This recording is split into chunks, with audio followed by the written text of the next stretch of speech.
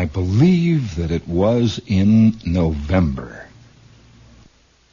The winds were rising, and out there lay Castro Land, dark and mysterious. And the lights of the base were just beginning to go on, tiny pinpoints. Gitmo. I'm looking out of the window, the porthole to you. Came back and sat down on the edge of the steel bunk.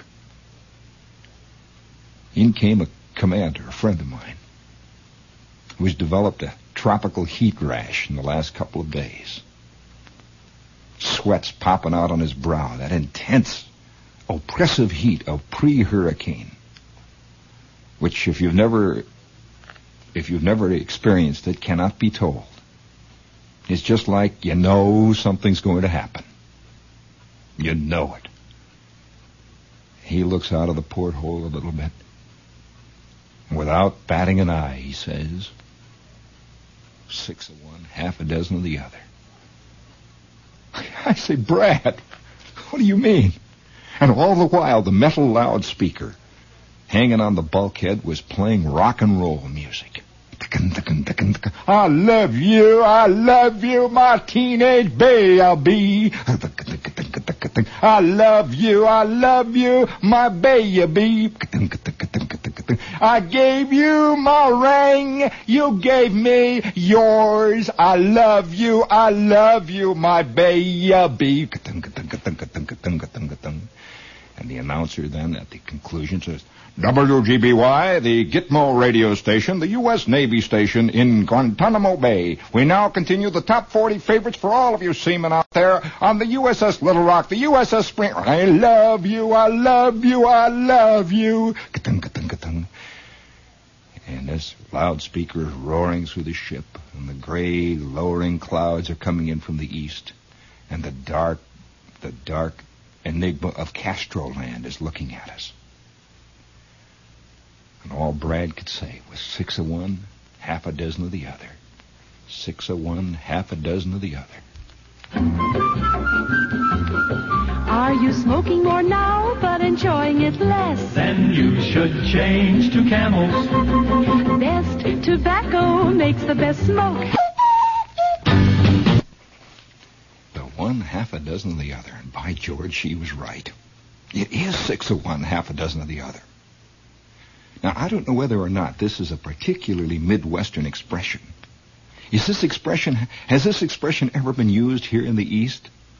6 of one, half a dozen of the other. Do you realize the philosophy that this thing states? The implications that it has?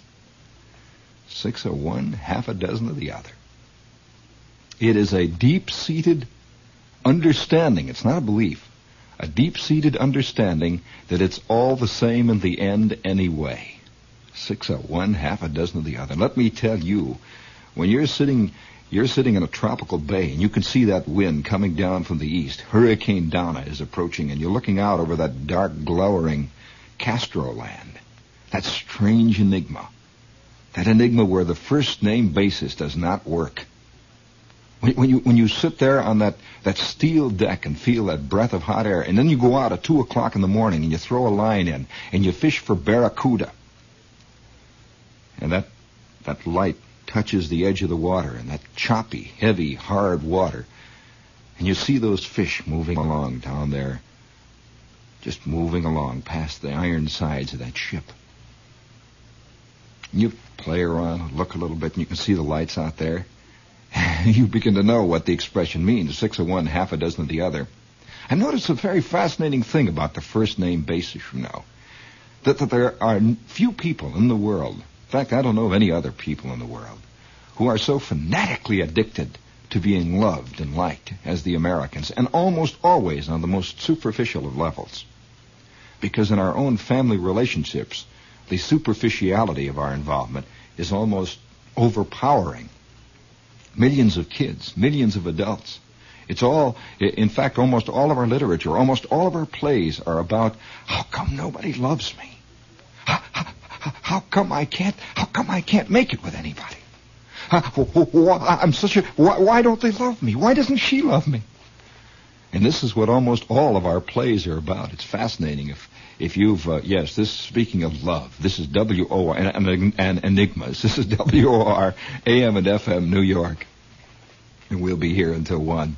You know, if you are an observer of the theatrical scene, you realize that almost all of our plays in the last 4 or 5 years have somehow dealt with that issue of how come they don't love me?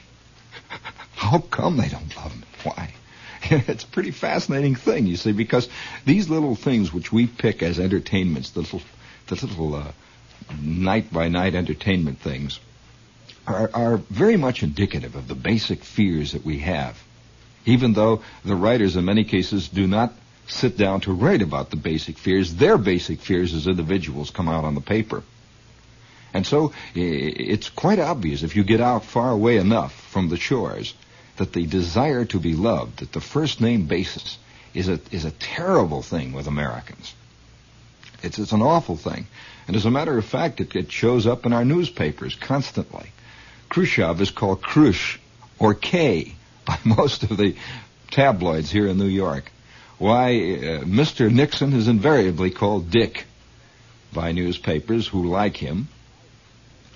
Kennedy is called Jack by those who like him.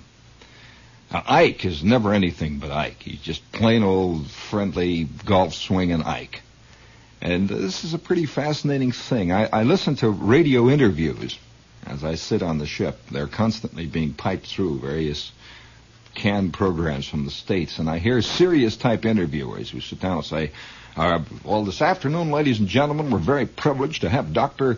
Charles Watanabe with us. Mr. Watanabe, Dr. Watanabe, is the inventor of the semi-oscillating, rotating, elliptical, new method of hydronuclear submission.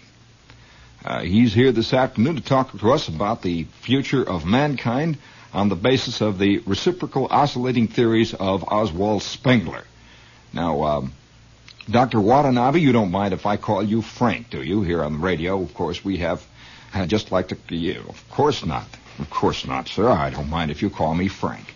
Well, Frank, I'd like to ask you where you got your first interest in the submission theory of the ultra-nuclear duosonics that you've written such a wonderfully entertaining book that I heard Jack Parr talk about on the Jack Parr show the other day. Frank? Well, Charlie, I was at the University of Southern California. I had been involved in the physical ed program there, and one afternoon inadvertently I attended a physics lecture under the idea that I was attending a physical ed lecture. So for a little problem with the cataloging there, and by George, within 15 minutes I found myself interested in moments of inertia. Well, it was just a few short hops and jumps to quantum theory, and here I am now. I'm just one of the things, Charlie. Well, Frank, it's a fascinating thing. Our listeners are very intrigued, as you know, by the whole business of nuclear sonics today, and we'd like to ask you a little bit about that. But first, a word from our sponsor. Then there is a 60-second pause and a lot of gabble. Then he returns. Now, Frankie, I would like to... I'm sitting out there. This guy hasn't... They don't know. They never will know. They have worlds completely apart and opposed. And yet one is Charlie and the other's Frankie. The belief that is somehow, if you call a man by his first name, he likes you. Fidel is called Fidel by most of the newspapers. And this the Cubans cannot understand. Well, there's that dark, lowering land out there. You see that wind. And then later that night, I'm sitting in the O Club, and I'm watching a group of 8 or 9 or maybe 10 couples, people who had been in this area, the Guantanamo Bay area, for a long time. I don't know whether you know anything about Guantanamo Bay, but this is the big naval base, the U.S. naval base in Cuba.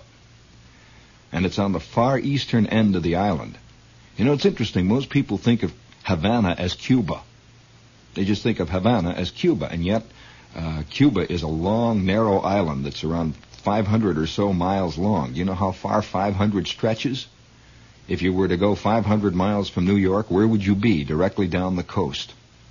You'd be a long way from home. And way down the coast from Havana lies Guantanamo Bay. And between Guantanamo Bay and Havana, which is the area that's right up near Florida, this is the Havana area, there is almost a trackless wilderness, great rising mountains, long stretches of plantations, and finally almost nothingness all the way down in the far eastern end of the Havana, or the Cuban island. Even you can't help but think of it that way, the Cuban island. And then that island points in the general direction of Haiti, which is just a short distance from Guantanamo Bay, Port-au-Prince. And on the other end of that island is the Dominican Republic, which is the home of the Trujilloistas. And so this semicircular area down there, that strange web basket of intrigue and motion and darkness, long, glowering, lowering clouds that come whistling down. It is an excellent place to suddenly find yourself contemplating your American navel. And I don't mean that, excuse the expression, it has nothing to do with the U.S. naval forces. and although it does peripherally, I suppose. And to see them sitting, here's a group of 8 or 9 or 10 officers and their wives sitting around talking. Never once do they ever mention the strange, very precarious situation of their lives at Guantanamo Bay. And for days on end, I would talk and listen to them. No one ever mentions it. No one ever mentions it. And they're planning next week's party, next week's work, everyone buries himself in work, fantastic work, struggling, up at 3 in the morning and to bed at 2 the next morning. Work. You have no idea how these people work. And it's, I suppose, the one thing that most people have chosen to forget, to forget. The more you work, the more you get involved, the better off you are, I suppose. And this is really an American trait. It's a fascinating American trait. And so I in fact, took the initiative on a couple of occasions. This is now, what about this? Sort of a shrug of the shoulders. How can you tell, How about let's go down to the old club and having a rum? I don't know. And it goes on. And all the while, behind the counters, in all the little shops and in all the clubs at Guantanamo Bay and Gitmo, are Cubans, keeping their own counsel, selling you cigars, uniforms and hair tonic, selling you drinks, selling you malted milks, smiling occasionally. And I'm riding in a car with one of them, and I say, well, what about this? He says, sir, it is not good for me to talk of this. I said, well, what do you think? What do you think? I cannot see nothing good coming from it. Well, yes, but how do your friends feel? It is not good for me to talk of this. It's just like trying to talk to some kind of a crossword puzzle with all kinds of words going all different directions of different lengths and disparate meanings. Disparate? Do you prefer that? And so, in the end, you can only look out at that long gray island and say, 6 of one, half a dozen of the other. 6 of one, half a dozen of the other. And on the way back, I'm riding along. You see, I'm just drifting along. And I just came back here by the skin of my teeth, helicoptering over from one island to the next and finally grabbing a Matt's plane and whistling in down here just around the hurricane and above it and sailing on one wing until finally here we are, back in the land where there's a sign that hangs on a parking lot at 43rd and 2nd Avenue. I saw this not more than a half hour before the show. Not responsible for anything. That's all the sign said. And I thought, by George, I am home. I am home because it's going to be a gay theatrical season. I am home because the musicals are going to be more musical than ever. The small cars are going to be bigger. I feel good about that. I read a little note in the paper on the way back. I pick up an old paper. It says, Charlie W. Bronson head designer of the Watanabe Motor Car Company, which made quite a little splash with its new compact car last week, says we're going to be the first compact car to give people wider seat room, longer foot room, bigger headroom, and larger motor room. The first compact car to slip down the hill again. And he said it with a ring of joy in his voice, and I knew I was home again.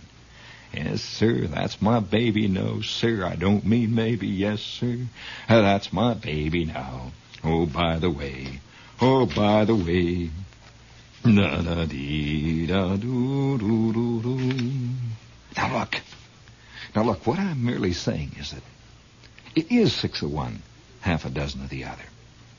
Did they ever use that expression here in the East? Did they really? They did, eh? Then we're on firm, solid American grounds. You and I both understand each other, right? Right, Torino. I'll never forget the time my program was broadcast over the Voice of America. Oh, this was 7 or 8 years ago. And I was doing a program in Philadelphia. I got a call one night from a man. He said, Shepard, from the Voice of America, and we're putting on programs of unusual quality. We'd like to broadcast them around the world to let people know that we don't only have just guys that play the top 40. We don't only have guys that sit around and interview other guys, and that we'd like to put this show on. I said, fine. And so they recorded about 10 or 12 weeks of programming. And that's the last I heard of it. Until one day I got a letter from a friend of mine who was an engineer in a Voice of America transmitter somewhere in the far, far-flung East, way off someplace.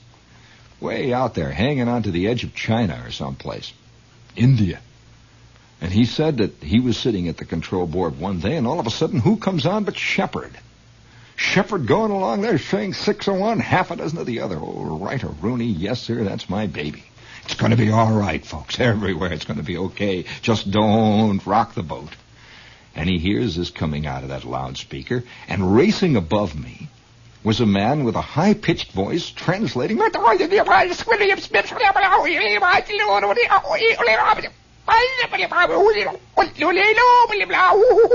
He's translating me into Urdu. Yes, sir, folks. Yes, sir, that's my baby. And then I sang, yes, sir, that's my baby. No, sir. And he goes,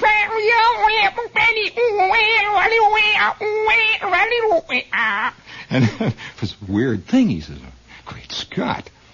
And the only image that I could draw out of this was two tribal men, two ancient herders sitting in their goatskin tent somewhere up near the Afghanistani Pass, with their camels grazing quietly next to the tent on little rocks and pieces of dirt. And they're sitting there, and their ancient wheezy battery radio is picking. Yeah, it's going to be all right, folks. What did they think? Those Urdic tribesmen. It was broadcast, I understand later, in 47 languages. Out there in that dark void, which is described by many people, one of the most fascinating feelings that you get when you get away from America and see all those things. The Lebanese coast. You see Beirut. You see Damascus. You really see it, you know. You walk. Have you ever wondered what the ground feels like when you're walking along the Damascus road? Have you ever wondered how the water tastes? For example, in Crete, they have water there, just like we have. Yeah, the world is a kind of myth to many people, and to those who do the touring, it is a show. It's kind of like a big show that disappears when they come back to the States. And the voters, by and large, look upon that dark void out there as, and this is in capital letters, the rat hole, into which you pour your money. Yes, sir, that's my baby. No, sir, don't mean maybe. When it comes to flavor, Winston has a difference. The difference is Filter Blend, and only Winston has it. Filter Blend's the reason why Winston tastes good, like a cigarette should.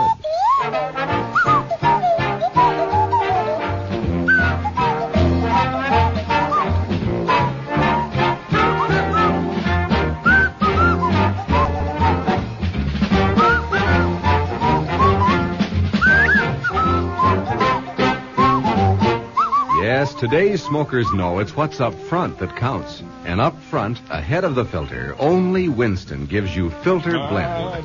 Rich, golden tobaccos, specially selected and specially processed for true, full flavor in filter smoking. Winston tastes good, like a cigarette should. Try Winston. Good morning. Friendly natives out there. Is there anyone out there who knows or who has any idea of what the this goes back into dark long passageways in our history. You know, America has been dotted with all sorts of aphorism creators. And what generally passes for wisdom in America is merely the repetition in new forms. And when I say forms, I don't even mean they've been changed in content. I mean in new formations. The repetition of these various aphorisms. The constant plethora of books on how to live successfully. Positive thinking took my way right all the way up to the top, and I found that there are 28 flavors. There are. And a man of hard driving energy can get to that point, that top. And of course, the aphorisms are a substitute for really looking at the world and thinking about it. And so wisdom today has become a kind of mixing around, shifting of all these various little aphoristic, jingoistic ideas. Every day in every way I grow better and better. Well, this is obviously not true. Patently untrue. Every way and every day each of us grows older and older. And the glands grow less and less active. The muscles grow less and less ready. And every day in every way, however, on the other hand, I grow better and better. And the mind grows more and more like a concrete block in most people's cases. But nevertheless, they repeat every way, every day, I grow better and better. Until finally you get to the situation like this kid. Did you read this little news note the other day? Only in our time, believe me, I am collecting 1 million of these things, and I'm putting them in giant file cabinets, which I will bury 200 feet deep 6 minutes before I finally kick off. This is going to be my own time capsule. Has nothing to do with newsreels of Elsa Maxwell. Has nothing to do with filmed interviews of Jack Parr talking to notables. Just, kind of an attempt to preserve what it really was like. And listen to this one. This is what it really is like. Please, please. Americana music, please. This is a note from Louisville, Kentucky. A note that comes out of the dark void, the home of the land, the home of the brave, the land of the brave and the beautiful. I've often felt that there will be a day when somebody will rewrite our national anthem, the home of the board and the land of the beat. Here's a note from Louisville, Kentucky, nestling on the sylvan shores of the Ohio River. Out there in the deep inverted bowl of the Midwest, beautiful lush country strides stretching from one end of the horizon to the other, the breadbasket of our vast continent. This is beautiful country. Louisville, Kentucky. A 16-year-old youth sentenced to life in prison said he turned to crime, quote, well, 'cause there was nothing interesting on the television and nothing to do. Harold Lee Howard has been in and out of jail since he was 12. He will serve at least 8 years in the state reformatory before he is eligible for parole. Howard was sentenced yesterday in criminal court after pleading guilty to armed robbery in connection with a tavern holdup. Well, 'cause there was nothing interesting on the television. Nothing to do.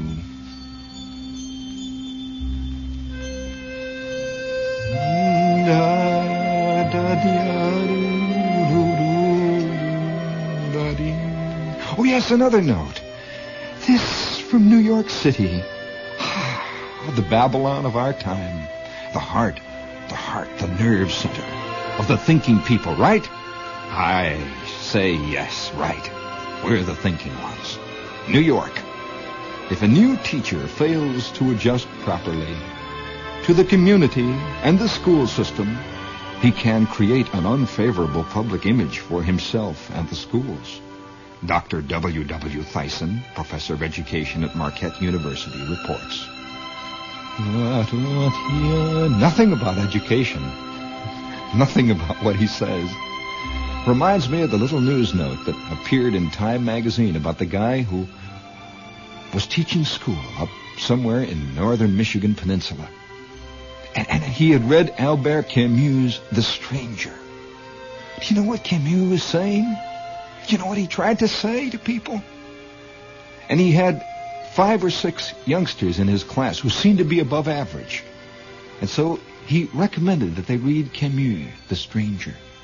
He was fired forthright and sentenced to 10 days in jail. Nothing on the television, yes. Nothing on the television, so I kind of got bored.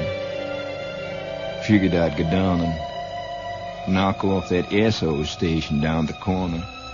Had a little excitement. And then after that, I'd buy Linda Jane a malt, big boy hamburger. We'd take a ride in my 47 Ford, and we'd head for, maybe Lexington, maybe go up to Cincy. Go on Vine Street and juke it up a little bit and have a ball. Just nothing on television, of course. Nothing to do around here. Figure I'd go down and knock off the SO station. Yeah, well, of course, that teacher of mine, he's a funny guy. A strange kind of public image. Nothing to do on it around here, not even any good television.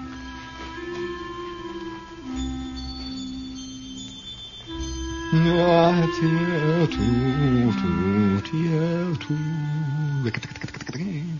have a feeling that 100 years from now, psychologists are going to call this the WPAT syndrome. In my land of elfin dreams.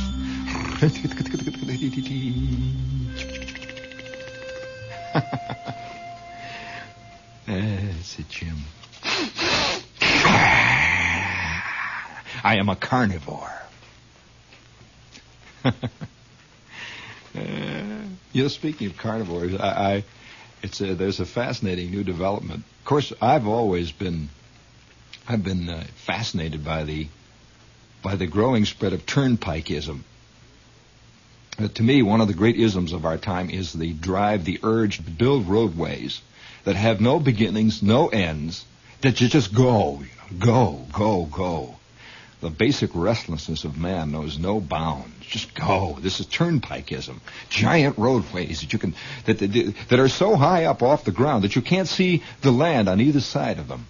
You know, you can ride practically from coast to coast now on turnpikes and not see a single living human being that is not wearing a Howard Johnson uniform. Just you whistle across the land because you secretly hate it in one way or another, even though you proclaim your love for it constantly. You never look at it, you know. You should never look at it. I'll never forget the looks on the faces of the natives of a little town called Highland, Indiana. You ever heard of Highland, Indiana? Highland, Indiana was a little crossroad town outside of Chicago that used to have these gigantic traffic jams every weekend. People are all there and they're buying watermelons and arguing, going into the drugstore and having a lemon Coke, and they're sweating, and they're all in the middle of Highland, Indiana, until one day it was announced in the state capitol that they were going to build a giant viaduct as part of the state highway turnpike system. And of course, up to this point, all the people in Highland, Indiana had been mad at the tourists every weekend. And all the tourists had been mad because they had to slow up in Highland, Indiana because of the stoplight there. The stoplight. The common enemy, of course, was these. And then the day came when they put the viaduct over. There hasn't been a person in Highland, Indiana for centuries since. They just stand around with their watermelons. Nothing to do but look in television. This is WOR Radio, your station for news. Here comes the band with a brass-buttoned, high-stepping march version of the Schaefer Beer Song. Party out here in the best of circles. Schaefer all around. People all have found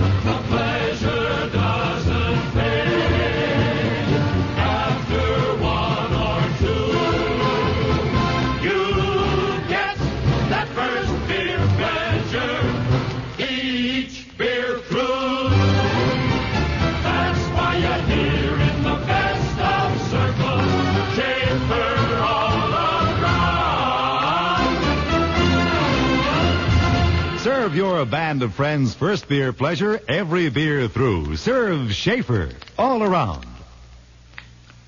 This is WOR 710 and WOR FM New York. Owned and operated by RKO General at the WOR time signal exactly 1 o'clock.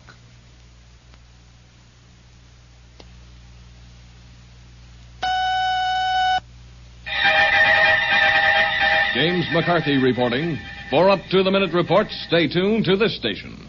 Now, the news. Uncle Sam decided it would be better if Red Premier Khrushchev and his 135-man communist delegation intent on visiting the United Nations stay close to the UN from the time they arrive. The official word is that the Red leader cannot travel off Manhattan Island where the UN building is located. Peter Tully, press officer for our State Department, tells us of the United States decision. The question of assuring the necessary security for Mr. Khrushchev and the Soviet delegation has, of course, been complicated by the hostile public statements of the head of the Soviet government and by the destruction of an American plane over international waters by Soviet action and the continued illegal detention of 2 American flyers. The United States government therefore requests that arrangements be made for Mr. Khrushchev to reside in the closest convenient proximity to the headquarters of the United Nations, and that his movements, other than those connected with arrival and departure, be limited to those required by his official mission, not beyond Manhattan Island. It was also learned today that the President of the United Arab Republic, Gamal Abdel Nasser, will attend the forthcoming UN General Assembly session in New York. It has been commented that the UAR leader is coming due to outside pressure from the left. More news in a moment. When excess stomach acid brings on painful heartburn, remember, in a way no other antacid does, Chews and Chews alone stops acid pain in the heartburn zone. It's a medical fact. Chews, the chewing gum antacid, stops acid pain in the heartburn zone. You see, other antacids quickly go into your stomach right through the heartburn zone higher up.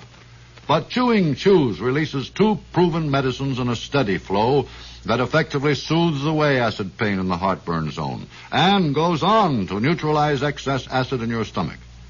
Chews brings fast, thorough relief as no other antacid does, and Chews is minty, refreshing, and no chalky aftertaste. So next time you suffer heartburn from too much acid, remember, Chews and Chews alone for acid pain in the heartburn zone. Try it. Chews, C-H-O-O-Z, the chewing gum antacid.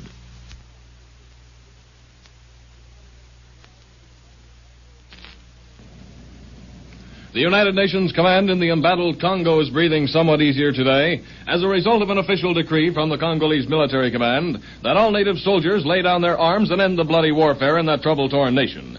If obeyed, this order would end the fighting in Kasai province, which broke out again last night, and end Premier Patrice Lumumba's planned invasion of secessionist-minded Katanga. While this action was being initiated at the request of Congo President Kasavubu, Premier Lumumba once again demanded that UN Secretary General Dag Hammarskjöld and his aides stop interfering with the Congo's internal affairs. He also said he still wants white UN troops to get out of the Congo. Hurricane Donna brushed past Miami area today with rains and heavy wind gusts up to 97 miles per hour. The tropical storm is now headed toward the northeast and Tampa Bay area, second most populous in Florida. Hurricane flags continue to fly along the Florida coast for more than 300 miles, and residents are warned to prepare for the deadly lady.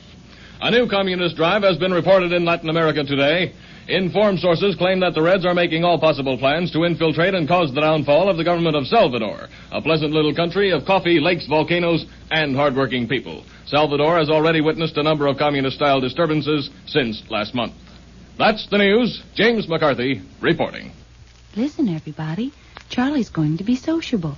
Now is the time to refresh without filling. So enjoy a Pepsi wherever you are. It's the light refreshment. But, Charlie, is that being sociable? I know, Kay. The song says it better. I think so. Stay young and fair and get an air. Be sociable. Have a Pepsi. Always have enough Pepsi on hand. Get extra cartons. Get a case. Be really sociable. This is WOR Radio, your station for news.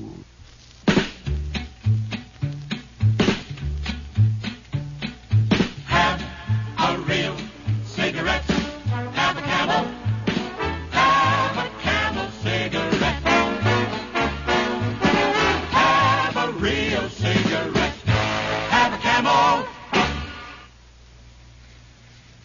This is WOR 710 and WOR FM New York, one of the stations of RKO General.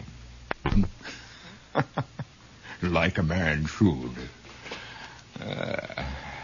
We're here until 1 o'clock this afternoon. Tomorrow, yesterday. Ipso facto, in hoc curricula conc, in est spittelauc. I will award the brass figligee. Now, this made I've heard about 5 lines in my life as a kid that impressed themselves very greatly on my mind, like a waffle, just stuck right down in there. And I will award the brass figligee with bronze oak leaf palms if you can tell me who said, in est curricula conc, in est spittelauc. This is a famous radio line. In est spittelauc, he would say. I will award the brass figligee with bronze oak leaf. Speaking of brass figligees, very fascinating little development here in radio. There's been a lot of talk recently about radio doing this and going up and down and sideways. And a couple of years ago, of course, the transitions that have gone on have been part of the radio scene, are almost cataclysmic. It's difficult to understand. And one point that has impressed itself upon me, and that is that we have a tendency to separate people from the things they create, including radio. A large number of people will say, well, yeah, I mean, but the radio is terrible, and people, well, let me say that it's terrible because the taste of most Americans is pretty bad. This is an unfortunate fact of the matter. Movies turn out the dream world because this is what most people want. And I know the old argument says, well, yes, but you created it. No. One small group of people cannot create a whole national psychosis. Just impossible. That Hitler couldn't have been Hitler unless a large numbers of Germans secretly felt the way he said his philosophy was conceived. In other words, you just don't create a whole image like that. It has to be there in the beginning. It's another one of the great dreams that Americans seem to have more than most people is this, that we can separate the governments of every nation that we don't like from the people. In other words, Khrushchev doesn't really represent the people of Russia. That the communist regime there is really not the Russian people. You know, it's this great illusion that we can separate the things that have come out of the people from the people themselves. That Hitler didn't represent all the Germans, no. That Castro does not represent the Cubans.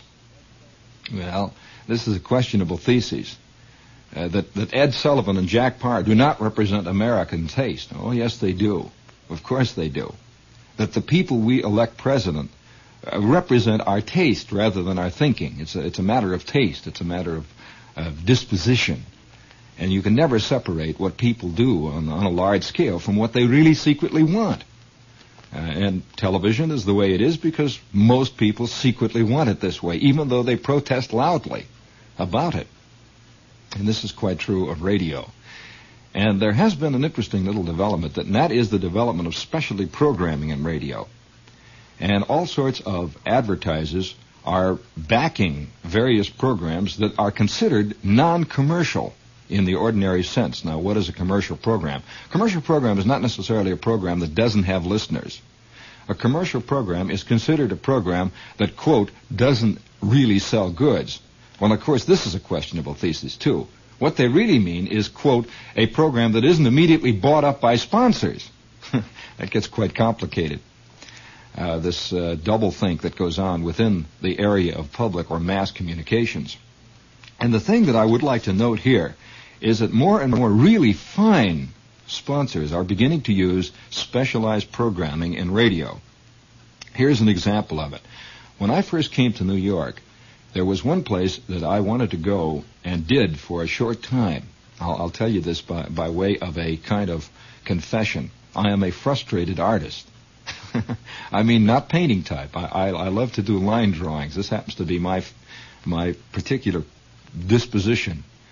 I've fooled with oils, but the thing I enjoy drawing. I love to draw. And I have I've been drawing ever since I was about 3 when I began to work on pumpkins. I was a pumpkin man all the way up through my 15th birthday. I used to occasionally draw airplanes, and once in a while ocean liners. I was great with ocean liners. I love to draw ocean liners coming directly at you. Well, when I came to New York, which was about 1954 or 55, the first thing that I did was to enroll in a couple of courses. You'll find my name in the rolls there, at the Art Students League. This is a world-famous institution, and it's on 57th Street. You've probably walked past it a million times. But there are a lot of things about the Art Students League which many people do not understand, and one of them is you can enroll any time. It's not like a regular school. This is a school for artists. You can enroll any time, you can drop any time, you can change instructors any time, and you can go as long as you like. And you can study what you like.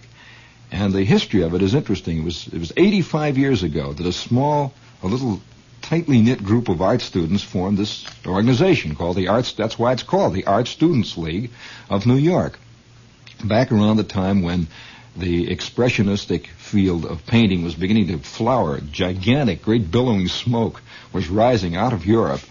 The American artists formed the Art Students League, and their idea was to help each other. Their idea was to train one another, not train really, but work with one another. You know, it's a very interesting thing about drawing.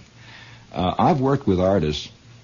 The most recent artist that I have gone out with and spent some time sketching around with is Don Kingman, who's a superb watercolorist, who, by the way, has the cover on the current Reporter magazine. The Reporter, by the way, I think consistently has the best covers in America. And Don, we were talking about drawing, and it's funny, you know, when a man draws, and you watch him draw, you learn a great deal about the way his eye works and the way his brain works. It's what a man sees. This is really the essence of all drawing. It's what you see. It's not how it is that you put it down on the paper. It's what you see. If you see the essentials in a form, even though you can't draw, you will get the essence of that creature down. You know, many of the finest artists, many of the great, for example, not really caricatures, because I don't particularly fall into this area, but many of the fine sketchers that we have, the pen and ink men, often are not really good drawers. They have fantastic eyes. They can see what their world is like. They look at a chest of drawers, and they see that chest of drawers. They really see it. Most people walk through life and never really see much. That if I were to ask you to describe, now here's an example of that. Now all of you go into your office. Large numbers of you go to your office every day. Probably some of you have been going to your office for maybe 10 or 15 years. Can you describe to me the doorknob on the door to your office? Can you tell me what color it is? Can you tell me what metal it's made of? How it feels in your hand? What shape it is? Very few people really see the thing that they live with. Yet they couldn't come near to drawing a telephone because they hardly ever look at a telephone. They hardly ever see the curves of a phone, the block, the chunkiness, the solidity, the kind of aggressive rockiness of a telephone. If you could just draw that rock, you don't have to draw the details, you know, the little wires and the little knobs and the little dials. It's that rockiness. Everyone would say, oh, that's a telephone right away. They'd say, what a great telephone. Because you have gotten what the telephone says, not the little business of the eyelash. That's why when most people draw people, they get all hung up with eyelashes or an ear, you see, because they never really honestly see the person. They don't see the tilt of the neck on an individual. They don't see the way the person holds his shoulder. All you'd have to do would be to just draw the line of the neck and the shoulder, and you would have a perfect picture of anyone you know. You don't have to fool with the nose and the eyes and all this. But anyway, we're getting into this business of drawing. All I can say is that one of our new sponsors is the Art Student League, and if you have a little vague interest in drawing, I think you will find this a fascinating way to spend a night or two every month. I think really it'll open your eyes to looking at the world. This is the first step at looking at the world, is to look at objects, to look at the way a chair kind of stands out and other chairs retreat. Are you aware that some chairs retreat from you? Other chairs represent humans more than any other thing I know. Some chairs crouch. Other chairs sort of lurk. And other chairs stand there very aggressively, and they just stand there. And when you're sitting on them, you're not really sitting on that chair. That chair is allowing you to rest on its knee for a bit. You know? And there are chairs that just lay flat and just say, here I am, come and take me. This is a very fascinating thing, chairs. And if you look carefully at chairs, you can see a lot about the backsides of the people you know. And also, just to look at a glass, to look at a spoon. It's a great aesthetic thrill to suddenly discover the world of vision. And this is the thing, I think, more than anything else that you get when you go to a really reputable, and I'm not recommending any sure course or sure track to becoming a seeing individual, but you will be surprised what you don't see. And if you would like to find out something about the Art Students League, which I don't even have to discuss their reputable standing in the field, their address is 215 West 57. They're right near Carnegie Hall on the uptown side, 215 West 57th. And if you would like to get an illustrated 80-page booklet about the Art Students League, which is one of the really great institutions in its field, it's the largest in the world, incidentally, and one of the most respected in the world, send a note to Art Students League at WOR, New York 18, New York, at Art Students League, WOR, New York 18, New York, or you can call them at Circle. I think the best thing to do is just call them. I am not a writer myself. Call them at Circle 74510, and there's nobody going to come out and grab you off to a life class. They'll just send you the brochure and tell you when you can register and what you can take, and I think you'll find it a ball.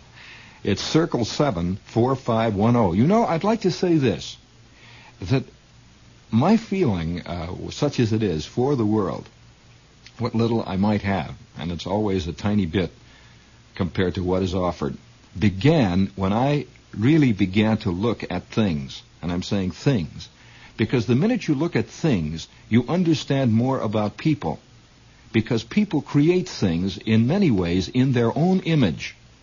They do. A sterile chair represents in many ways the sterile outlook.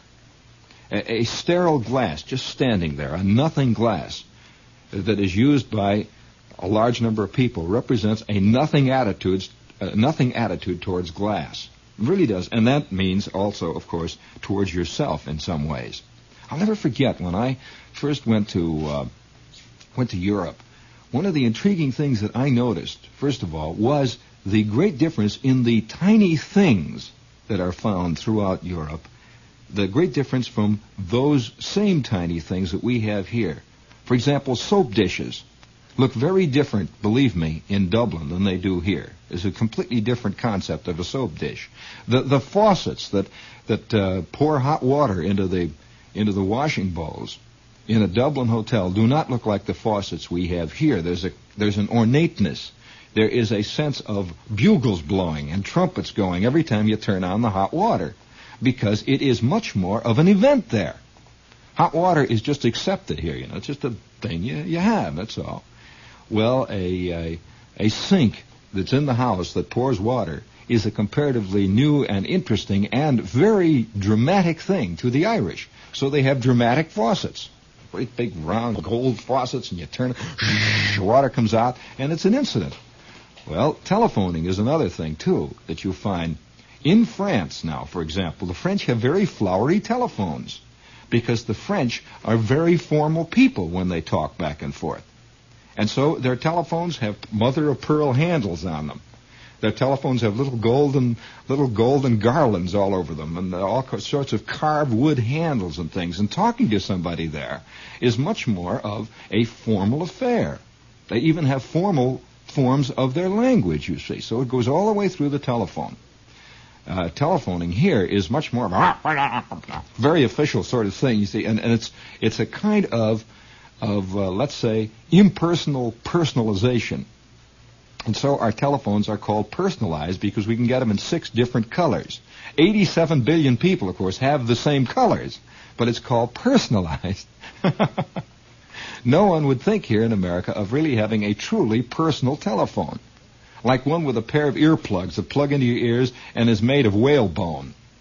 You know, made of whalebone with a great big pearl horn that looks into your face and has 2 eyes painted on it. Now, this would be a real phone, you know. You could sit there every day and talk to the phone god. And the phone god is the next, and by the way, is already growing as a deity in our society. There will be a phone god within the next 10 years. Well, as a matter of fact, you know that there is now a saint that controls television. You know, there will be yes. There's a saint that's in charge of television and acting and the theater. Well, there will be a saint within the next 100 years, I think, that will have something to do with telephone conversations. You know, which is a modern art form here in America. I have a feeling that you know how 100 years ago they would collect the letters of certain people like old Henry Adams and Walpole and so on were known for their great letters. Well, the men of today will be known for their great telephone conversations. Some guys pour their whole personality into that little plastic knob there that they talk into. And they have no personality outside of that. You come in and you see them and they sit there and kind of sweat and look, but get them on the phone. You know, they just they just ooze through those wires. And it's their art form. Just as many artists are nothing when you see them. Many writers are terrible in person. I mean, they are immoral in a lot of ways. I mean, they're cruel, they're angry, they're selfish, measly people. But give them the paper and they suddenly become the real him, you see, which he wants to be, and he pours it all out. Art, incidentally, is largely a means of translating the human soul into forms that it doesn't take. It's largely transmuting lead into gold, or conversely, often it's making gold into lead. And so the artist, who might be a very secretive little nasty, mean person in real life, who is cruel to people, who is very dishonest, who is oftentimes a person of very, very questionable basic mores, becomes a completely reversed person on the paper. And it's always sad to a lot of people who read certain artists or who look at their paintings, who say, "Boy, I'd sure love to meet that guy. He thinks just like it. And he and I, and they meet this guy, and he's sitting there and he's lashing people with whips. Well, of course, he only loves on the paper. It's like that problem that we talked about a couple of weeks ago, the East 70 liberal, who is only liberal as long as the waiter brings his stuff real quick. And the bootblack cleans his shoes perfectly all the time. Then he can be liberal, you know. Speaks incessantly of it. Speaking of the incessant speak, this is WOR AM and FM, and I'll be here until 1. If you would like to call the number, it's circle 74510. Just pick up the phone and call them and say Excelsior. I would like to tell you that this booklet. No, I better not. Circle 74510. It's the Art Students League, and you can. Speaking of art forms, of course, you know that one of the major art forms of our time is the turnpike, and it's completely losing control of itself. Just like we're losing the point of many things today as we get further and further. I remember reading a beautiful essay by Edmund Wilson about the whole business of sex. And Wilson, who I think is one of the most interesting and certainly one of the most perceptive and consistent social commentators in America, Wilson was remarking at great length in this particular little booklet. And incidentally, if you're interested in this book, I would like to recommend this to you. Last week, when I went to the opening of the new paper book gallery, which is on 6th Avenue, right next to the Howard Johnson's, right down there, the tourist embassy, right at 6th and 8th. I went in there and I did something I've always wanted to do. I made the first purchase in the new store. And I walked around, I looked at things, and I finally selected Edmund Wilson. I had been looking for this to come out in paperback, and there it was. And so I bought it. And the title of it is A Piece of My Mind. A Piece of My Mind, Reflections at 60 by Edmund Wilson. And it is the reflections of a mature man who has read, who has seen a great deal of the world, and who now has arrived at a point where he feels he can say something about it. And one of the things he was talking about was the whole business of sex in America, particularly, which has become a kind of ritualistic business. All the plays are written about it, and the whole point of it has been lost. It has been completely lost in most of our activities in the field.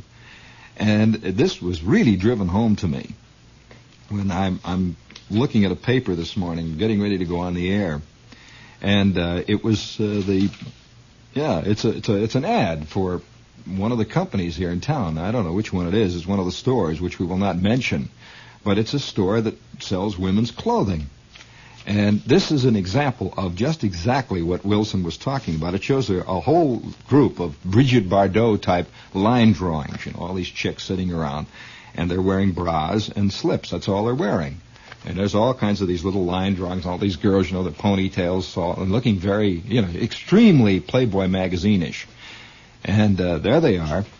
And it's an ad for school clothing, new school clothing for girls. And the heading of the ad says, "The lovable girls get ready for school." The lovable girls. Presumably, of course, there are other types, or else there wouldn't be any such statement made. The lovable girls get ready for school. And then in the little subheading it says, "It costs so little to be lovable." It costs so little to be lovable. And this is a fascinating thing, that we seriously believe that we can become lovable by buying the right things. And it doesn't really cost very much to be lovable. And I'm surprised now when I see this. It has dawned on me, there's been little bells ringing in my head, that this is literally quite true. Many people honestly do feel they can buy their way into being lovable or charming or honest or reliable or sober or industrious. As a matter of fact, I fully see in the future, different courses on sincerity. It really doesn't cost much to be sincere, to be honest. Take our new 13-week course, Monday, Wednesdays, and Fridays, in honesty. You'll find that it's fun. It's really no problem at all. It costs so little to be lovable, girls. Is there a girl out there who honestly, I just want to hear one girl who is really lovable. Will a lovable girl who is getting ready for school give us a call? I'm sure that all of us, this is purely from a laboratory standpoint. This is really, honestly, just a laboratory exam. I just want to I'd like to talk to a lovable girl who is getting ready for school, who has spent very little in being lovable, but who has made judicious purchases and has been unable to, therefore, become the lovability model of all those around her. Is there a lovable girl with us this morning? Come on, now, don't be bashful. I really want to know. I would like to talk to a lovable girl. Come on. And while we're waiting for the call to come in, now we won't use your name. We just seriously want to know whether there's a lovable girl. I would like to recommend that if you are going to make the village scene, that you drop into the new paper book store, which is a beautiful little store, and I understand has been a raging success the first week. This is a little store that is on 6th Avenue. It represents the culmination of a lot of work and sweat and effort and dreaming on the part of Marty Geisler, the guy who is the operator, owner, and conceiver of the whole paper book gallery idea. You will find a new store right on 6th Avenue. Just go straight down 6th Avenue into the village, and at 6th and 8th Street, it is on the west side, across sort of an angled cross there from the subway station. It's a door to downtown from the Howard Johnsons there. This is the new paper book gallery, and they're open until 2 o'clock this morning. A real swinging thing. They have millions and millions of titles there. Another thing they have. They now have, in the original languages, they have paper books from over 25 countries in the original languages.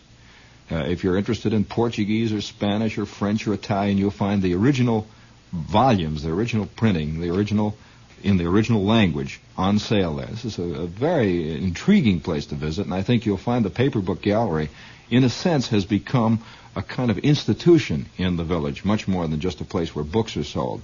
Their other galleries are over on Sheridan Square, at 10th Street, where 10th hits 7th Avenue South. You know this area. And then right down the street, there's one at 3rd Street. 3rd Street right back of the NYU campus. And right next to the Paper Book Gallery, which is open, as I said, till 2, there is Yin and Yang. Now, I'm constantly getting calls from people after the show asking me to please give them the address. Well, don't call and ask me. Look it up. So it's insane calls you get. So I had a crazy thing happen about, a couple of weeks ago. I came into the station very late. I was doing some work here. And it was a wild thing. Suddenly, the phone rang in the office, and one of the girls who was working here picked up the phone, and it was about midnight or some crazy hour like that, and picked up the phone and says, "Hello? What?" And some woman is calling up the radio station to ask Gene Shepard what the address of Yin and Yang is. I said to the girl, "Well, tell her to look it up in the book, for crying out loud. I'm not Yin and Yang. I may be Yin, but I have very little Yang in me." I mean, she says, well, look it up, and the woman got very angry. I wonder whether or not Jack Parr gets calls from people asking him to please tell him where I can buy bufferin. I mean, or does Gary Moore get on the phone and have to argue with people whether or not the big size of Sal Hepatic is better than the small size? I don't know what it is. Do I seem to be particularly vulnerable or what? I'm afraid so. I'm just like a human pincushion here. I would like to recommend that if you are going to make the village scene, drop into Yin and Yang. It is really a nice little restaurant, and you'll find them at 82 West 3rd Street. Now, if you don't remember where it is, look it up in the phone book. Please do not call me. 82 West 3rd Street. Yin and Yang. It's very simple. It's just get in any cab and say, "Take me to 3rd Street, 82 West." That's all there is to it. You can walk. Just go down, get off on the 6th Avenue subway, get off and walk east on 3rd Street, and you get there. That's all. Very simple. And they are open on Sunday. They have a bar there, and their food is magnificent. And one thing I would like to, again, recommend highly, even if you don't buy anything else there, just go in and have a plate of their chicken wing hors d'oeuvres. They are magnificent. Really something out of the ordinary.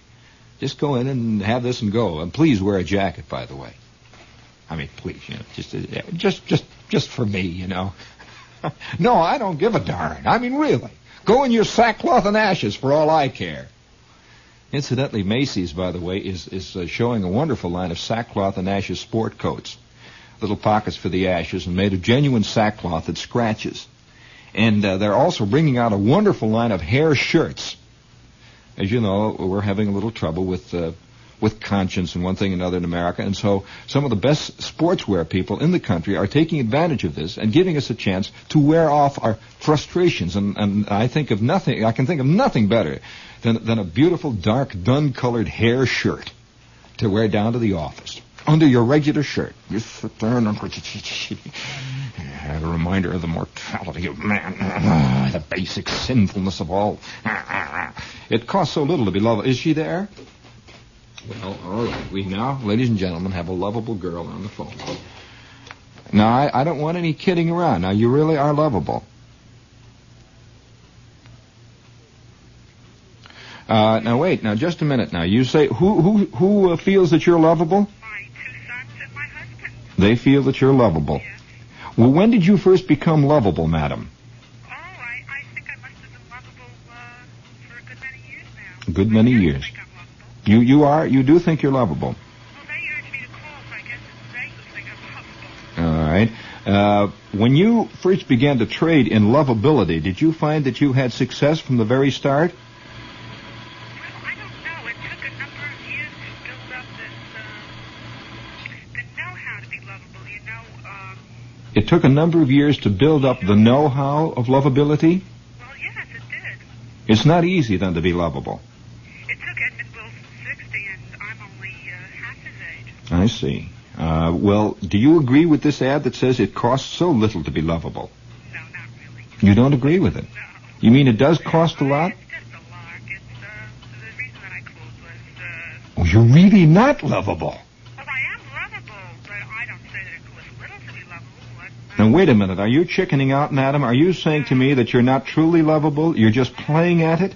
No, I'm really lovable. I exude lovableness from the inside all the way to the outside. I see. Well, that's very uplifting, madam. I mean, I don't mean this as a play on words. It had nothing to do with this ad we're talking about, but it's very uplifting, madam.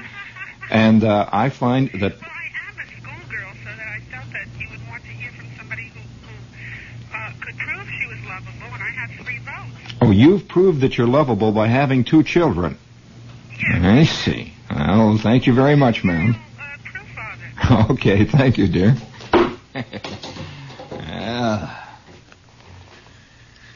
Very interesting. Hey, George. All right, now I'll tell you then. As long as we've talked to a lovable girl, you heard what she had to say about lovability. I'm also intrigued by another thing. Recently, I have been noticing ads in more and more areas that say dynamic men of action really know power. Like I'm driving along the other day, and there's a great big ad for gasoline, and it shows this guy who looks kind of mad, and his eyes are sort of crinkly, and his skin is leathery, and he's wearing his shirt torn open at the neck. It wasn't unbuttoned; it was torn open. You know, this kind of a big tuft of hair coming out, and he's sitting there, and his hair is cut real short, and above him it says, "Men of action and dynamic courage know real power."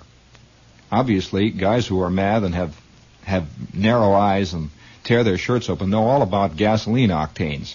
Now, I'd like to talk to a genuine man of action, a dynamic man of action out there who knows power. Also, who knows real cigarettes because he's a man of action. You know, we have this feeling about men of action who know about cigarettes and who know the real taste of real beer, and who know the subtleties of the various gasoline octanes that are available. I have a feeling that in the end, Ed, you know, that in the end there is going to be a special gasoline for the timid. I mean, because most of the world is composed of the timid. And there's going to be a picture of this little Mr. Peepers type, and it's a shy, retiring man know the kind of gasoline that gives them the safest, most secure feeling of trailing the pack the easiest possible way. And it throws out a wonderfully comforting smoke screen behind you as you go. No one will see where you've been. Is there a man of action out there? Oh, more lovable girls? Oh, well, I don't mind talking. Excuse me. No, well, we don't have time to mess with this lovable things. And while we're trying to get through to a man of action who honestly knows, hey, did you read that great little bit? I'm telling you, we are getting really out on a limb. We are getting to be, in a way, we're getting to be something like right out of Alice in Wonderland. Did you read about what happened in the Turnpike? This is all also, by the way, going into my own time capsule. Here's a little note. It comes from Miami. Now, there is no place that is more drive-in, motel, turnpike conscious state than Miami. That whole business in Florida, all the turnpikes are going everywhere now. And listen to what happened in Miami. It says, there is a new multi-million-dollar expressway providing swift north-south travel to the western end of the city. But motorists can't tell where to get off. The State Road Department explained that a shortage of aluminum tubing has delayed erection of directional signs. I can see some guy 8 miles out to sea. You know, it's like a flywheel. You get on the turnpike. Did I ever tell you about the time I got on the turnpike once looking for Valley Forge? And I wound up a little bit west of Harrisburg. You get on this giant machine and you just keep going. You can't stop. You know, numbers go past and it doesn't make any difference after a while. Turnpike travel becomes a phenomenon in itself. It isn't where you're going to that counts. The reason they didn't put the directional signs up there was a Freudian thing, obviously, because the direction isn't important. The travel is the most important thing. Getting on the turnpike is more important than getting off the turnpike. Getting off the turnpike means you're out in that rotten old world out there, you know, where people have holes in the street, and they fist fight and argue and sit in hedges and glower and smoke short, fat cigars. You know, you want to be on this smooth concrete ribbon to paradise, wherever that is, you know. And so the idea of putting up the directional signs only comes as an afterthought. Believe me, have you ever wondered why so many turnpikes you can't tell where you're going half the time? You whistle right back, and you whistle past at 180 miles an hour past these little itsy-bitsy signs that are set there, because going there is not really that important. It's being on the turnpike that's important. It's much more important. Why more guys talk about their vacations in terms of how far they went, how much gas mileage they got, how fast they got there, how many hours of travel. One guy did the final thing. Did you hear about the guy that spent his 2-week vacation on the turnpike here this past summer? In fact, it was this summer. It was in June or July. He got on the turnpike, I think at Willow Grove outside of Philadelphia, and he headed his car west, and he just continued to stay on the turnpike for 2 full weeks and did not turn his ignition off once. He went something like 10,000 miles on turnpikes, just drove round and round and round. He saw more turnpike signs, more big signs that say slow up, more big signs that say 60 miles per resume speed. That's all he saw his whole 2-week vacation. And he was given coast-to-coast news notice about it. The most idiotic feat I've heard in years. He saw nothing but Howard Johnson's for 2 solid weeks. And the kids are sitting in the back and his old lady's sitting next to him. And they're all sweating out this great adventure. Boy, just see this guy, you know. He's on that Miami Turnpike, and he's going. A drag goes past him. There goes an Alpha past him. Palm trees are whistling. It's been now 4 hours. He has left West Palm Beach, and it's been 4 hours. They should have been 20 miles past Miami already.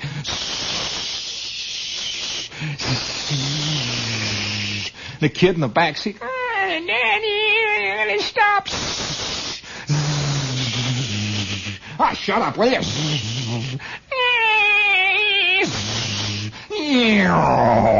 There goes a helicopter whistling over him, and the helicopter is from the local radio station, and every once in a while it breaks in on his radio set and says, here are the traffic conditions on the Great Northwestern Eastern Southern Outbound Highway. There's a traffic jam. Traffic Circle 74, an accident at Traffic Circle 14 in Cloverleaf,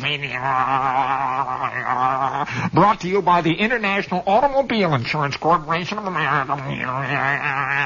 Boom. We'll be back in just 5 minutes. I've just spotted another accident. We'll give you the details in 5 minutes. Guys whistling along. Now look, why didn't you tell us that back at that last Howard Johnson for crying out? Here is Charlie Brown reporting from our auto-rotating helicopter. We are now looking at Cloverleaf 14. Oh, what madness. Oh, what madness. Whither goest thou? And then, finally, did you read this beautiful little news note that came out of Long Island? Listen to this guy. Can you please give me my American music? This is an American odyssey. Not only are the turnpike drivers in Miami whistling on far down into the Keys just by sheer momentum, inertia, but listen to this one.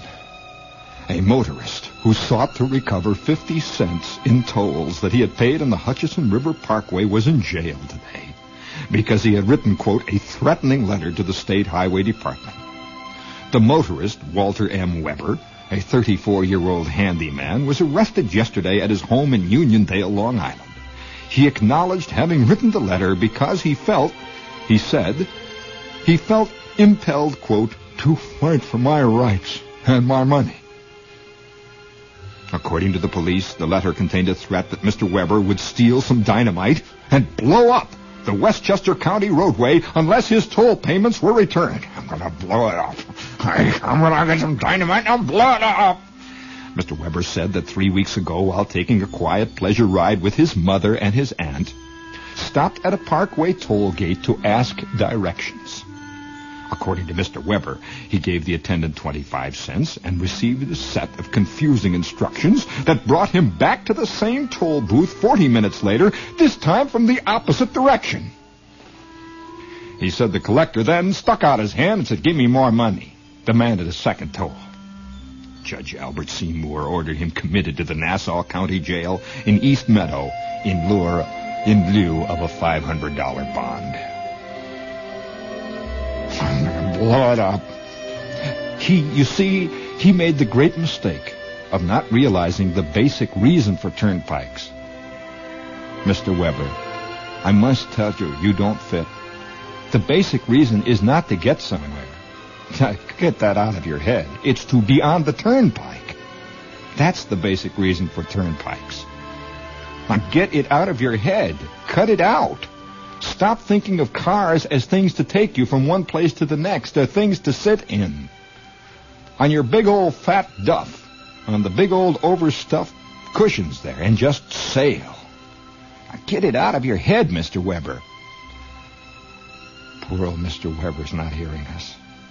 He's in his cell where they don't allow radios. Blow it up.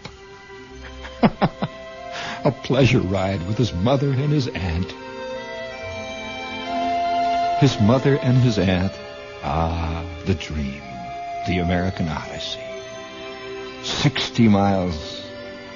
Basic limit. 28 miles to the next restaurant. Gas-filled station. Repairs handy.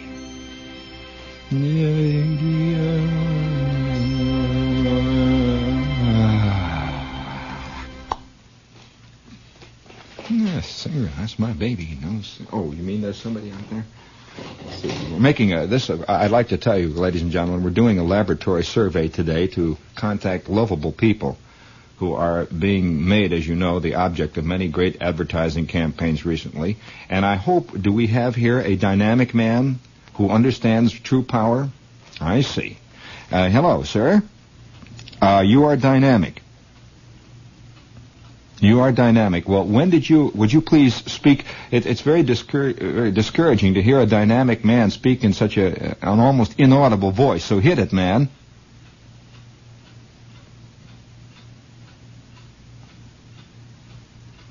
Yes? You've been spending 10 cents a gallon more than your car can use? How do you mean that? Because I have a little six-cylinder car and it's supposed to be 42 cents a gallon for power. Oh, well, I see. But doesn't it give you an additional feeling of power and genuine dynamism, though, when you have that extra octane in the tank? With that extra octane, I still can't hit more than 40. You still can't hit more than 40, even with the extra octane, but I must have it because I know it's there. You must have it, but yes, I understand what you mean there. In other words, the power is there, and that's enough. That's enough. Even though I can't use it, it's enough. It's enough to know that. It is a comforting feeling in this day, sir, of crumbling morals and ideals. You know, you realize that President Eisenhower recently had to appoint a committee to decide what America's ideals were. You've heard about that, haven't you? Well, it sounds to me like you'd be a good man to talk to this committee because obviously you have found something that you can hold on to through the additional octane in your gasoline, right? Right. Do you feel that your life has taken on a new direction since you've discovered that your let's say your stream of life is directly connected with your gas tank? Well, I feel that I'm getting somewhere. I don't know where I'm going, but I feel that with this extra octane I can achieve it. Well, thank you very much, sir, and we hope you get there. We hope you get there soon. Right. Righto, thank you, sir. That was a dynamic man who just called in to tell us his basic philosophy of life. And could you hear him out there? It was very sad to relate that this dynamic man did not hit the mic very hard, but I think that the spirit was there. Speaking of the spirit, if you would like to fly the coop, I don't know whether or not there is much coop flying done lately. In this neighborhood anyway. It has been a long time since I've really flown the coop myself. But if you feel the urge to fly the coop and really do it up brown, I would suggest that you contact your travel agent and do it via Lufthansa. In fact, they have a special flight which leaves on Wednesday called the Fly the Coop flight, in which all the windows are shrouded and every passenger is given dark glasses as he comes aboard. His name is cleverly disguised in the manifest lists, and he'll be able to make it without so much as even the breath of scandal. So I would suggest you contact your travel agent at Lufthansa and find out how you can get to Central Europe without anybody in the block being even aware that you... You know, that's the saddest thing of all. Really, when you come back from some wild place, and you get back and you find that nobody even knows you've been gone, nor do they care. I walked into the station today, I said, I just left Cuba 24 hours ago. And they said, oh, for crying out loud. So, you know, I mean, it's not quite the same anymore. But yes, it is. That's the secret. So why don't you do it via Lufthansa? I mean, this is an airlines. I mean, an airline. You move through the air with the greatest of grace and speed. Like an arrow thou fliest under the sun, scuttling, scurrying over the face of this moving, sullen globe. Like an arrow, a silver dart in the air. And all this for the price of an ordinary passage. Make it Lufthansa and go right to Munich and begin to, you know, just sit for a while, a little beer, and then head off into the Alps. Lufthansa. Now look, I know it's connected with the same problem. You gotta go. You just gotta go. In fact, man's basic restlessness has been one of the... On the other hand, you see, there are two ways, two incidental ways to look at this. It's like the way old Freddie put it. Or was it Lonnie? Yeah, I think it was Lonnie. Or old Lonnie. When they put the thumb on him there in Louisville, and he was dragged kicking and screaming away, and he was incarcerated in the local jug and finally sentenced for life imprisonment. Well, I guess I did it because there wasn't nothing good on television. Wasn't really much to do around here. So, Jenny Lou and me, we just got in our 46 Hudson. That old 46 Hudson of mine, she really goes. She really barrels. Got dual cobs. We went down, we knocked over that SO station. Of course I did it because there's nothing much to do, actually. Nothing much on television.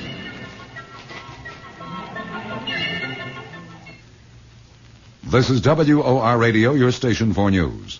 New for you, for you, for you. The Journal-American announces a dramatic $1 million expansion program for the Sunday edition. 18 new attractions for all the family, with many of your old favorites now in the Sunday Journal-American for the first time. Here is a new concept in service for newspaper readers, a new dimension never before explored by any New York newspaper. Read a full-page family guidance forum with latest information on health, beauty, home decoration, child care, good manners, romance, social problems. A full page of top fashion tips with photos of latest fashions.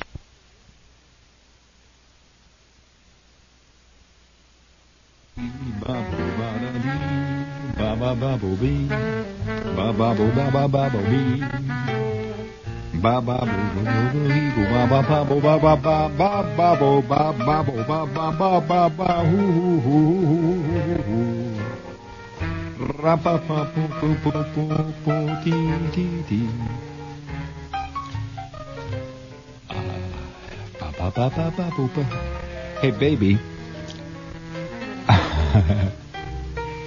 It's itsy bitsy me. Ba ba ba ba ba boo boo boo bee. Ram ma ma ma boo. Da da dee. May I ask you a pertinent question that occurred to me today at the office?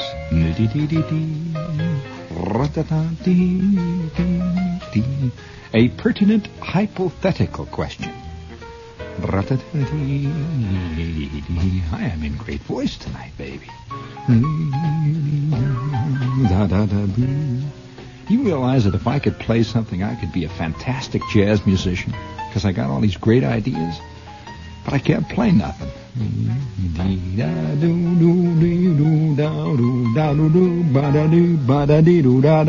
Listen to that chromatic.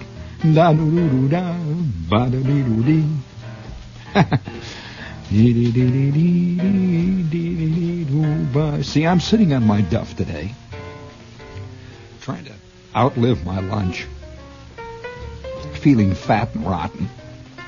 I had been out with the guy from the Cudner Agency, and we had been laughing it up and drinking it up. And it occurred to me, see, when I'm sitting here, we're over at Le Marmiton, which is, as you know, expense account heaven. Are you listening to me, Chicorino, hey? You look fantastic without your pants.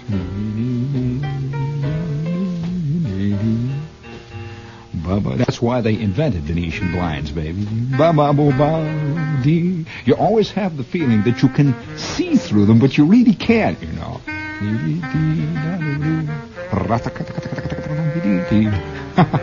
Man, I'm really belting it out here. Oh, you mean you really want to know what my pertinent hypothetical question is? I did not know that you had heard me. This is an unexpected pleasure. And I might say, considerable surprise. You know, I don't know what it is. Why I have this uncontrollable tendency to be sarcastic.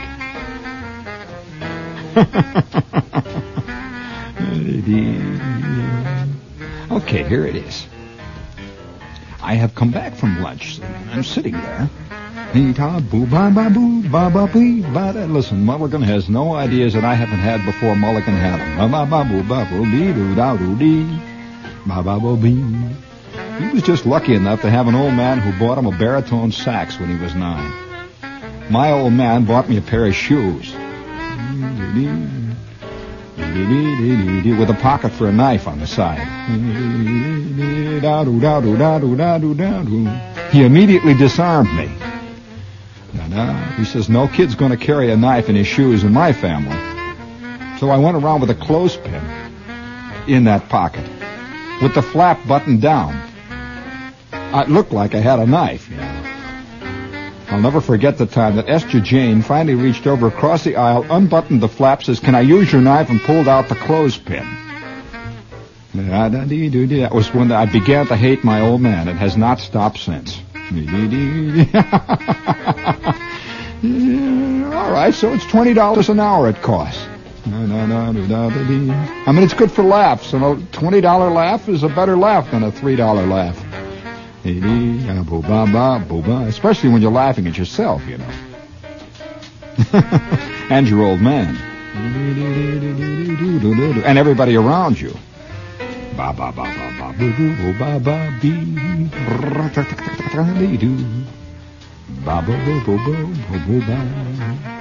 Oh, by the way, why is it that you not only put the bolt across the door with the chain, you double lock it and you put a chair up against it? What are you afraid of? Are you afraid that if somebody gets into this place, it's going to be, I mean, like Johnny Bar the door? You will not... Are you... I mean, just a little suggestion. Of course, I'm getting off the subject again.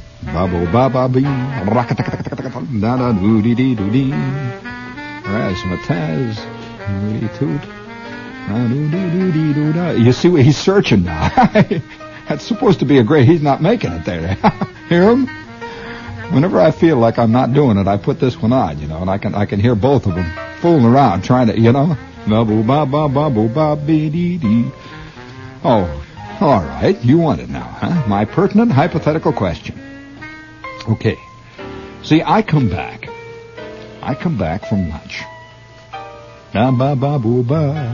I like endings.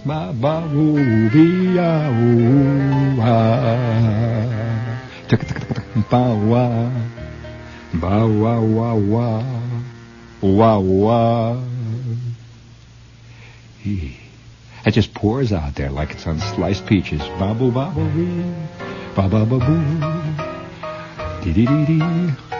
Well, now here it is. I am sitting on my duff after I have had this fantastic fried sole in butter, Moliere, Rimbaud,